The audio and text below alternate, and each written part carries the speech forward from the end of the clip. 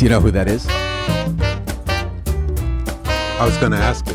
Who is it? The Afro-Semitic Experience doing Eliyahu Hanavi. Okay. Mr. Chevron.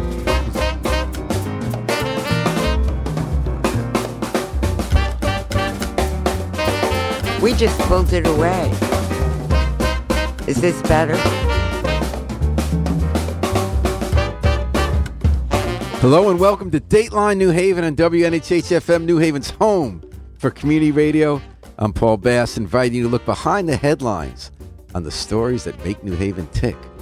We have two people here today who made a big headline recently in a way they are continuing to make New Haven tick.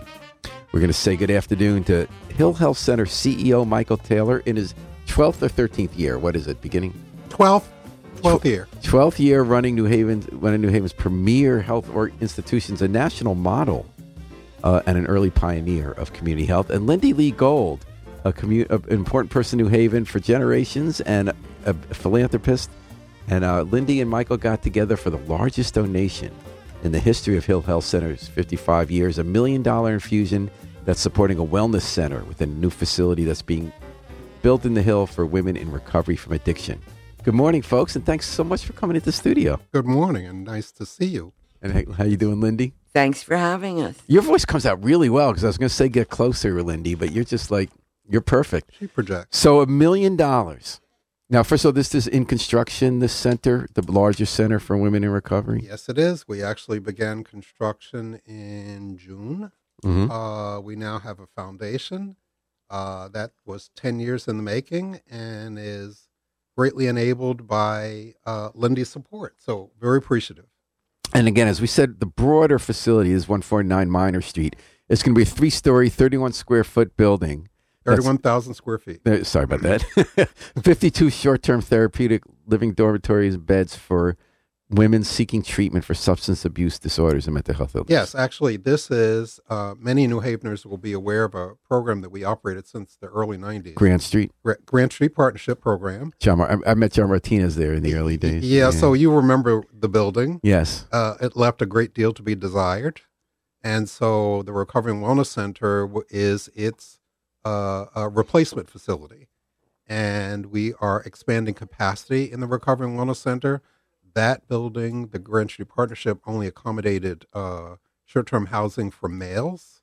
In the new facility, the Recovery and Wellness Center, we will have a 12-bed semi-private dormitory for females. All right.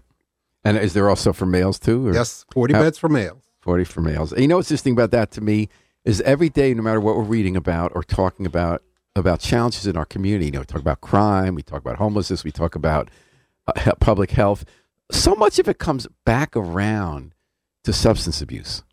And we've been so challenged as a society to figure out what to do about substance abuse. It seems like you're on the front lines here trying to really tackle what's at the root, is it fair to say, of other seemingly unrelated challenges in our community. Well, we feel like we've been on the front lines for 30 or 40 years, Paul. Certainly Grant Street Partnership was. It was a very effective program. Unfortunately, it was in a very poor facility that was never designed for the kind of program that we operated out of it. So we now have an opportunity to do better and to bring the expertise and all the decades of our learnings around treating people for behavioral health and substance abuse issues to a modern facility that's designed for that purpose. And that's great. And I want to get back a little later in this segment to some of what we've learned about drug treatment and residential drug treatment. But first, I want to just talk about this gift. So the way Lindy's $1 million, biggest gift you ever got from Lindy's Amore Prop Fund, is this going to create within this facility a wellness center for women, correct? So it is, holistically. And what does that mean? Tell me what that's going to be. Well, the difference between most programs that I'm aware of, and I'm aware of many, and what they're doing at Hill Health Center is they're treating the entire patient, because Michael will tell you that most health-related issues are ignored during the time the person is on the downward spiral. Mm-hmm. Meaning that if you're on a downward spiral with drugs, you're not paying attention to anything from dental, heart problems, diabetes, medical, all those things fall by the wayside when people are dealing with mental health issues and substance use issues. And so what we will afford in the new Recovery and Wellness Center is just what Lindy spoke to, and that is holistic treatment for these folks to restore them to health. As an aside, amor propre is generally translated to mean self-esteem. Not love? Not love, self-esteem, which I think is the very basis for improved mental health. And I think if you're feeling good, period, you start to feel better about yourself, and it becomes a goal to be substance-free rather than going the other way around. And then what physically at this wellness center, will this be a separate part within the facility where people meet with clinicians to help them figure out a plan for dealing with other health issues? Yes. So the building, again, 3 stories, 31,000 square feet. On the first floor, the ground or garden level, if you will, we will have a cafeteria for those in residence, as well as treatment rooms, counseling rooms. The second floor will be focused on both intake of people coming in and as well ongoing counseling. And the third floor is where we will have the male and female dormitories. So there'll be a whole broad array of therapies provided in the building for residents and people actually coming into the building for ambulatory care. And so people will be able to move through the continuum. Oh, so there'll be outpatient as well as inpatient. Yes. Yep. And in addition, there will also be a medical suite there so that we can attend to people's medical needs while they're in residence. That sounds great. And we're talking to Michael Taylor, CEO of Hill Health Center, New Haven's great historic and ongoing community health center, and LindyLee Gold, philanthropist of the New York Prop Fund, who just gave $1 million, biggest gift in their 55-year history, to make sure that a women's wellness center is going to be present at the new 3-story therapeutic center for substance abuse being built on Minor Street. So how did it come about that Lindy gave $1 million to Hill Health Center? So before Lindy says anything, every time someone even mentions that we have are a recipient of $1 million donation, I get vapors because it's such an extraordinary thing, and we're so gracious. Such gratitude, Lindy. Thank you so much.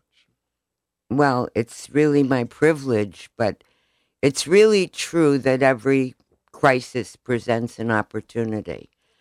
And aside from the fact that I had never been inside of the Hill Health Center before COVID and getting my shots, which they made absolutely... They had that system down day one. It was. I remember how much trouble everybody had dealing with system, and we just said, go to Hill Health. It was wonderful. That's what happened. It just worked right away. We didn't know that everyone realized we had it down pat, but you we got really a human did. being right away. You got appointment. It was the online stuff worked. You guys are great. But that wasn't surprising. What struck me was the dignity and respect. I first thought that I might be special, but as I sat there in the afterglow of the vaccination, as you have to do, I realized I wasn't special. Every single person was treated with that same respect. Now, during that time, there was an embarrassing light that was cast on healthcare disparities. And while people were talking about the socioeconomic, brown and black, disproportionate care and funding available, we had an opportunity to do something about it. And it was even better than that because every person in Hill Health Center, whether they're staff or whether they're the patients and clients of them, are all first responders.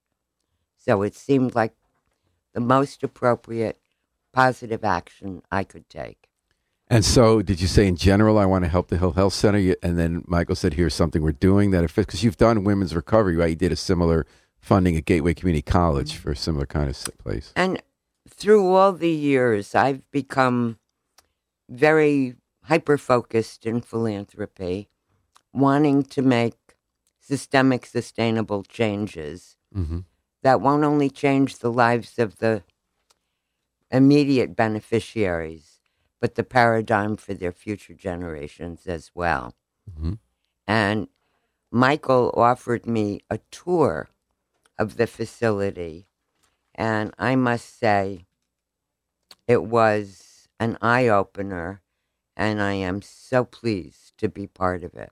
So tell me about your philanthropy. What is the more profound? How did you get into philanthropy, Lindy? I know you've been a volunteer of anything good that's happened in New Haven about 50 years, and you're always at every event. We know it's an event when Lindy's there, but how did this fund get created? I created the fund, probably 4 years ago, and it's been a vehicle for doing things in the past couple of years. We have funded initiatives primarily focused at women and girls or women and their children. And it's something, this is obviously the biggest thing we've ever done, but always focused on changing lives. So what did you think, Michael? Lindy said, did she say, I want to give you $1 million, or how did it develop? I had to get my smelling salts first. But is that what she said? Well, yeah. Wow. No, he told me what they were going to do, and I said, what's it going to cost? Yeah. Oh, and specifically you told her about the need within the Center for Women Recovery Wellness. I told her that the Recovery and Wellness Center would offer the first opportunity we've had to offer the same kind of services that we had for 30 years for males to females as well. And that was very interesting to Lindy and consistent with the goals of the More Pro Foundation. And so we're talking to Michael Taylor and LindyLee Gold, Hill Health and More Prop Fund, about the $1 million infusion, largest gift in the history of Hill Health Center for a women's wellness center within a new long-term residential and ambulatory center being built by Hill Health on Minor Street. So, Mike, we talked about the great work that was done at Grant Street Partnership over the year. You're building on it. You're growing. What have we learned about substance abuse that we didn't know before, substance abuse treatment that's going to be incorporated into this? That it's ongoing, that people aren't cured. It's a process of keeping people engaged and stable in their recovery and their sobriety. And they need an ongoing care and counseling to enable that continued sobriety. So when they come to Hill Health, to this center, that's crisis, right? Somebody's had it. Not necessarily. Or maybe I'm ready to kick it. So one of the interesting things about, and the reason that we decided to develop the Recovery and Wellness Center adjacent to our other facility, which is SCRC, which is on Tremont Street or Cedar, or right next door, is that the combination or co-location of the two buildings will provide one of the most expansive continuums for behavioral health services in the state of Connecticut. And so people would, who are in crisis, come into SCRC, and I see. They'll come into SCRC. They might go into a detox bed. At the same time, we might introduce them to medication-assisted treatment, either methadone or Suboxone. We get them stabilized, and then they go into the Recovery and Wellness Center for a longer term, 35, usually 45 to 60 days, where we really get them stabilized in their sobriety and start to introduce a whole host of therapies and so forth to really stand them up in life, so that when they go back into the community and return to their normal life, they are really stable in that sobriety. You know, I'm not an expert by any means in the field. I've been close to people going through that whole process of substance abuse, and trying to learn, when are you enabling someone, when you think you could just fix it if you bring them to the right place. It seems one question I've always wrestled with is, can a person be helped before they're ready to get the help? Like, how does a person get to a place Because I'm just thinking people close to me in my life, how for a long time nothing would help. And then all of a sudden they were ready for help, and it took. My understanding and belief of is that you can't help people until they want to be helped. Right. Because the process of care is a cooperative process. And it does require someone who really wants to be helped and really wants to have their life sustained and return to a productive state. And then the flip side of that is, tell me if I'm right about this, Lindy, Michael, there's so many people who are ready for the help. And in Connecticut, in America, we often don't have enough beds for them, right? I mean, there's one reason this is so crucial, right? And so many more now that we've kind of, and hopefully come through the pandemic. You know, one of the things that we've been reminded of over the past couple of years is this has been really torturous for a lot of people who've been isolated for 2 years. And has that I know it's to severe mental health spike. Oh, substance abuse as well? As well. Both. And is that tied in also to the growth of fentanyl in the drug market? Absolutely. That's a factor in all of this. So the opioid epidemic continued through the pandemic and was certainly exacerbated by people's isolation and depression and so forth. And so before the pandemic, national statistics indicated that 1 in every 10 person had a behavioral health issue that might include both mental health and substance abuse. Mm-hmm. Now it's 4 out of every 10, Paul. It's and/or, right? That's correct. They usually go hand in hand. I'm not sure that. Wow, that's an amazing statistic. You just said it quadrupled. Yes. The incidence of behavioral health, which is a term for mental health. So I think it was always there. I think we paid more attention. The need was always there. Now the need has become demand. That's an overwhelming statistic. It is overwhelming.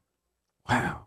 I think, too, that, and this is a positive thing again, where people were stigmatized by talking about it before, it has become another opportunity from the COVID crisis that people realize that there is no shame and that it's a problem that has to be dealt with. It isn't about machismo and it isn't about anything else. It's really an illness that demands treatment, and families and acquaintances can talk about it more openly. I kind of love this. Twice in this conversation, Lindy has talked about something that sounds depressing and says there's actually a positive way to look at it, opportunity to help. And I'm wondering if more broadly, that might be a way, before I let you guys go, about how to view this new $1 million wellness center that's going to be within the recovery center. Yes. Whether this is actually something to be, what we said, quadrupling of at least the awareness of how many people need the behavioral health help. What a great thing this is going to be to go in this place you're building and to see people get help who want to get the help and be able to straighten out lives, live productive lives. And as Lindy said, it becomes generational because of the other people. I'm assuming that's what you meant, Lindy, about other people who are in their lives, next generation. It gets stability, gets passed through. Do you kind of see it as a happy, positive thing? It's something to celebrate, Paul, that people have now destigmatized behavioral health and substance use issues and are willing to come into care. And we feel so grateful that we will have an environment to offer that care. And that is really enabled by Lindy and the More Propes gift to the organization. I'm going to practice saying prope because there's an R in there. It's almost like French, but it's Italian, right? It is French. Oh, it is French. Yeah. Oh, I thought it was okay. That makes it easier. Lindy, any last words before we let you go? I am just so excited to see this come about. And again, to have women have the opportunity for the same treatment that's been afforded to men. I have to say that I'm always grateful that LindyLee Gold and Michael Taylor are in New Haven, because everything you two do on your own makes us such a richer community, more caring community, more successful community. And now you teamed up. We're going to be the dynamic duo. That's amazing. Well, thanks for teaming up and visiting us today in Dateline, New Haven. And thank you, New Michael Haven. Taylor, Hill Health Center, and LindyLee Gold and More Prop. Thanks for all you do, Paul. We're going to take a break with the Afro-Semitic Experience performing I Wish I Knew How It'd Feel to Be Free. And then we're going to come back talking about second acts of Francis Padilla, who is moving from another healthcare-related record of success to a new challenge. So sit tight with us at New Haven Independent and WNHH 103.5 FM.